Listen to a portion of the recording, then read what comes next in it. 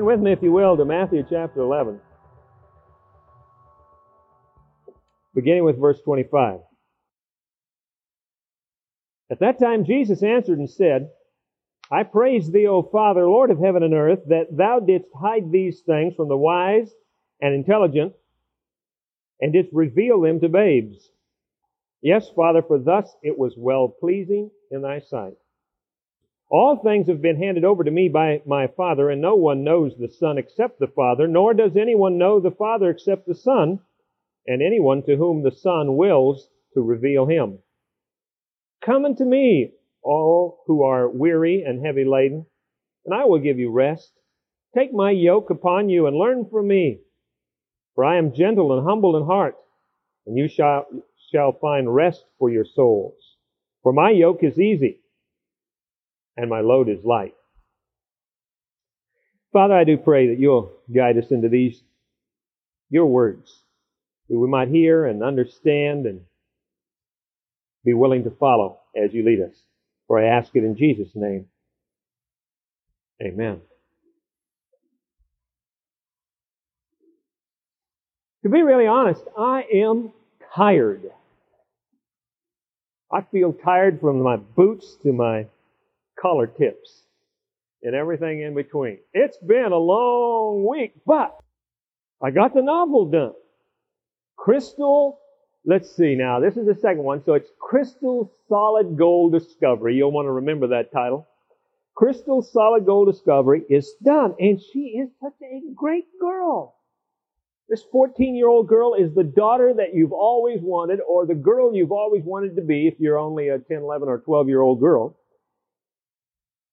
Just as I finished up chapter 9 and got into last chapter, chapter 10, I was sitting at the typewriter literally crying because she is such a sweet thing. I just love her. But it's all done and sent to Janet, and she is hard at work on it now. In fact, I talked to her yesterday, and she's typing the final draft for Crystal. And I got the 2 articles written that I wanted to get written.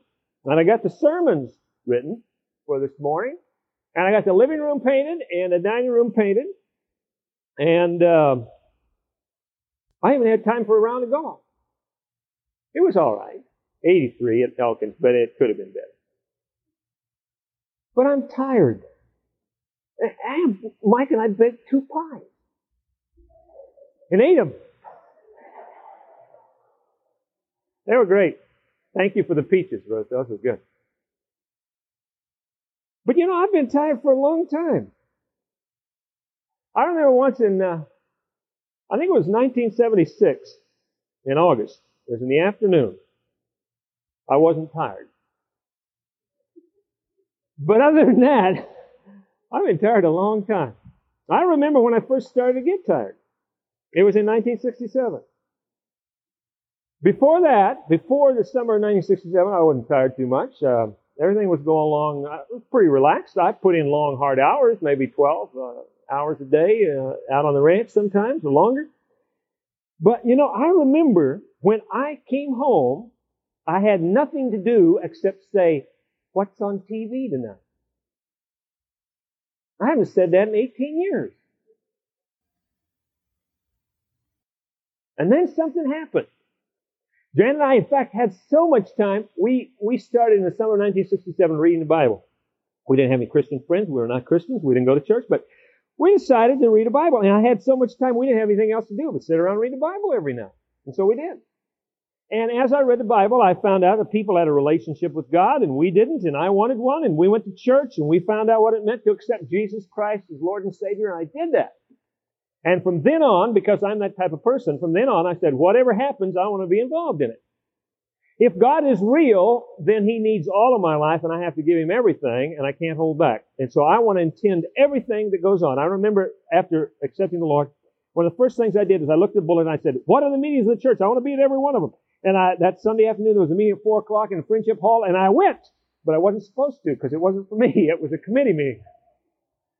But I went anyway. I didn't know I wasn't supposed to be there, and they put me on the committee.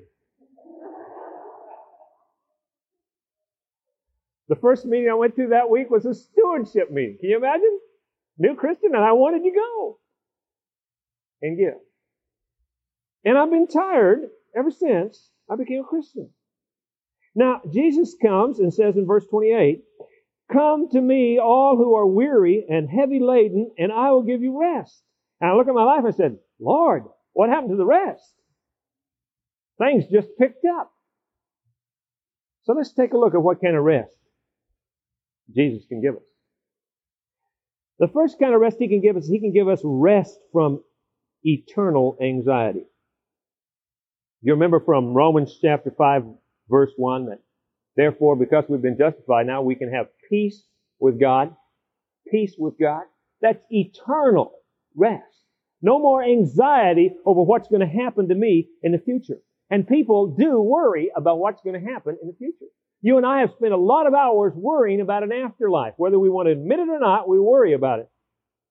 Sometime this year, I can't remember which flight, I got on an airplane, sat next to a guy. You know, there was a seat in between us, but he was next to the window. And I don't know why he was next to the window, but he was next to the window. And I was sitting in the aisle. And I know this guy came in, he sat down, he gripped the handles as tight as he could. And he sat like this, you know. And we were waiting 30 minutes before we took off. And he was just like this. And we got up in the air and finally leveled off where it sort of rides along like a Greyhound bus, you know, and he was, ugh. The lady came by and said, "Would you like, something to drink?" He just sat there.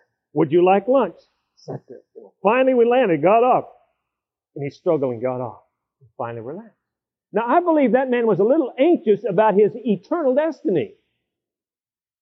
And you and I have those same times, whether it's in the dark of the night, whether it's in a foxhole during a wartime, whether it's in a hospital bed, whether it's just times of serious contemplation. We have that kind of anxiety, and Jesus has come along and said, "I can give you peace. I can give you rest from that kind of turmoil." Jesus also gives us some rest from trying to satisfy our own spiritual needs. In John chapter 4, Jesus is talking to the woman at the well, and he said, "But whoever drinks of the water that I give him shall never thirst, but the water that I shall give him shall become in him a well of water springing up to eternal life." A lot of people on the face of this earth are looking somehow to satisfy their spiritual needs, and they're running around all over the place, and they're wearing themselves out trying to find satisfaction for their spiritual needs. Some people are moving up to a commune up in Oregon. Can you imagine? Thousands of people spending millions of dollars for some little guy from India to tell them that only stupid people believe in God and the Bible and Christianity. But they're looking. Can you imagine the number of people that are this week on bicycles in dark suits and dark ties riding every village in the United States, knocking on doors because they think that is going to get them to heaven? That's a lot of hard work. Saw a picture this week of Tina Turner, rock star, and she's bowing down her little Buddha in her house there. And she said, "I'm a Buddhist because you can make up whatever's right and wrong for yourself." Oh, isn't that nice? People all over the face of the earth are working hard to try to find some spiritual satisfaction, but they aren't finding it. Jesus says, "Come unto me, and I'll give you rest from all of that." I'll give you rest. We can also have rest from just the old rat race that we get caught up in. Scripture says in Hebrews chapter 13, verse 5, that we should be content with what we have. Paul said in Philippians 4 that he learned to live in abundance, he learned to live in poverty, he learned to live an abundant life no matter what he had in the way of material possessions. You and I can have that too. We can have rest from the rat race. Did you know that we do not have to drive a BMW or drink sparkling, cool California white wine? No matter what the advertisements say. We don't have to get into that. Jesus is going to give us rest. He promises rest also from our pride. Did you notice that here as I read this morning? In Jesus' prayer, I don't know how the disciples felt when they were staying around listening to that, but here's what he said, and he meant it for us. He said, "Thou didst hide these things from the wise and intelligent and didst reveal them to babes." You know what he just said about you and I? We're not too sharp. We are not wise and intelligent. Paul said the same thing. He said, he said in 1 Corinthians, there are not many noble, not many wise. God chose to reveal to who? To us simple folks, the secrets of the kingdom. Now that sets our pride aside. We don't have to maintain our pride. If somebody comes and says to you or me, you're not very wise, you're not very intelligent, we can say, hey, I knew that. The Bible told me that. You see, pride is so hard to maintain. When you have to maintain your pride, it means you do not enter any contest unless you think you can win. You do not take any class at school unless you think you can get the best grade, do you? See, that's maintaining your pride. And Jesus has come unto me and rest. Rest. Jesus gives us rest from being a slave to sin as well. John chapter 8, verses 34 through 36 remind us that we get caught in that trap of being a slave to sin. Jesus said, truly, truly, I say to you, everyone who commits sin is a slave of sin. And the slave does not remain in the house forever. The Son does remain forever. If therefore the Son shall make you free, you shall be free indeed. And if sin is a slave and puts us into slavery, then let me tell you, it is a tough and a driving and a demanding boss. Did you ever notice that sin ages you? I remember a few years ago being called in to talk to a young lady at a police station.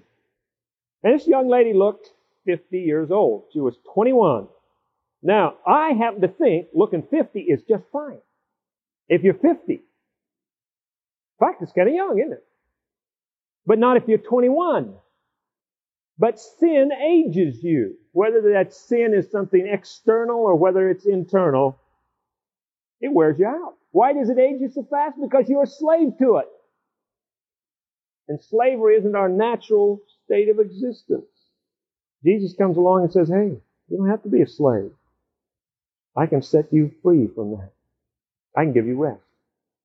In fact, Jesus gives us rest, he says, the scriptures say, from what mankind can do to us. And we certainly live in a world of fear of mankind. We pick up the newspaper every day. We see about the crime rate. We see about the murders and the thefts, the robberies and the rapes. There's a lot of fear of what mankind can do. Psalm 118:6 says, the Lord is for me, I will not fear. What can man do to me? Now, does that mean if we trust in Christ, none of these bad things ever happen to us or our families? No. It means that we have rest from the anxiety of the fear of man. I don't have to worry about what's going to happen. I can have peace right now. Jesus also gives us rest from that continuing gnawing anxiety of daily life. Remember that verse in 1 Peter chapter 5, verse 7, where it says, if we cast all our cares on Him, we should because He cares for us. That doesn't mean we kick back and say, well, Lord, here's my things to do list. You do them all. But it means I won't have to worry about any of those things. Whether it's the relationships or the big financial crisis or anything else. I can be free from the anxiety. I'll face them one at a time. God will give me all I need. But I'm not going to sit around being uptight about Him. He's given me rest from that. The rest of Jesus also means the rest, I think, from the tribulation that this world has for us. Remember, Jesus said, in this world you have tribulation, but be of good cheer. I have overcome the world. Well, in this world there is tribulation. Pick up the newspaper this morning. The headlines that I saw said, military overthrow of the government in Uganda. And all I read was far enough to see that Idi Amin is happy about it. I thought, oh, that doesn't sound too good. There is tribulation in the world. There are terrorists everywhere. It strikes close to home. I've had several people say, oh, I don't know about going to Israel next year. That's true. We live in a world with tribulation. Jesus came along and said, I can give you rest from that kind of tribulation. Does that mean Jesus is going to say that we never go through any of that? No, but it means that we have no anxiety about it. We can find real contentment in our relationship with Him. He gives us rest from the fear of death. One of the reasons He came, according to Hebrews 2 chapter 15, is to deliver us from the fear of death. And mankind is born with a fear of death, and there is no person on the face of the earth that doesn't have a fear of death, no matter what they say. We can cover that one up pretty good if we want to be real macho, but it doesn't wash when our life's on the line. We're afraid like everybody else. And then Jesus comes along and says, hey, I can deliver you from that fear of death. And we can have rest. We can have rest from the fear of losing our relationship with God. Remember what Jesus said in John chapter 10? He said that my Father holds you in His hands, and no man on the face of this earth, no person, no spiritual entity, nothing can take you out of my Father's hand. There could be a lot of anxiety, a lot of turmoil, wondering whether we have a relationship with God or not. But once we accept Christ, we are secure in the Father's hand. Now that's a lot of rest that we can have. Jesus came to give us rest. Rest from eternal anxiety, rest from trying to satisfy our own spiritual needs, rest from the rat race, rest from our own pride, rest from being a slave to sin, rest from worry about what man can do to us, rest from those daily anxieties of life, rest from world tribulation, rest from the fear of death, rest from losing our relationship with God. Now take a close look at Matthew chapter 11, verse 28. Come to me. Jesus beckons us to Him. It doesn't say in the book of Revelation, behold, I stand at the door. It says, behold, I stand at the door and knock. Jesus does not stand on the corner here and say, if anybody comes up and wants to talk to me, I'll be there. It says Jesus is reaching out, beckoning, saying, come, come, come. Jesus takes the initiative and invites us to Himself. He calls us. But it doesn't say here that He's calling everybody in verse 28. Who's He calling? All who are weary and heavy laden. That's who He's calling. He's calling the tired people of this world. People are tired of their fears, tired of their spiritual anxieties, tired of being a slave to sin, tired of their pride dominating their life, tired of being so afraid of the world tribulation, tired of being tied down by a fear of death. He's calling the tired and the weary. He's calling all of those who have been busy trying to work their way on up to God. He's calling for the tired folks.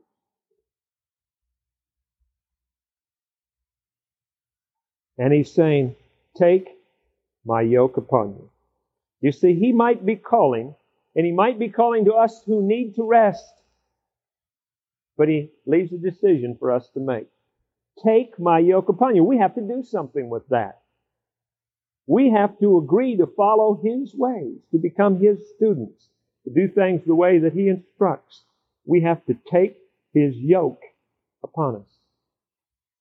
And let's be clear. A yoke is an instrument of service and work. You don't put yoke on an oxen so they can dance around the rest of their life out in the pasture. You put the yoke on the oxen so they can do the work that needs to get done. Take my yoke upon you. Do my work. Now we say, wait, what's going on? I thought we'd have rest. Oh, we have rest. But the rest of Jesus does not mean that we do nothing. It means that we do His work. But notice what He said. He said that His yoke was easy and it was light. Verse 30. I like that word easy. In original sense, it could be translated to mean that His yoke wears well. When they made a yoke for a team of oxen, they would rough out what the yoke should look like in a general sense. And then you would bring into the carpenter, and Jesus was a carpenter, you would bring into the carpenter the exact 2 oxen that you were planning on using. And the carpenter would finish the yoke to exactly fit the shoulders and neck of those 2 oxen.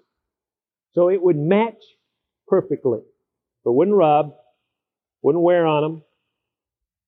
It would wear well. Come unto me, he says, for my yoke wears well.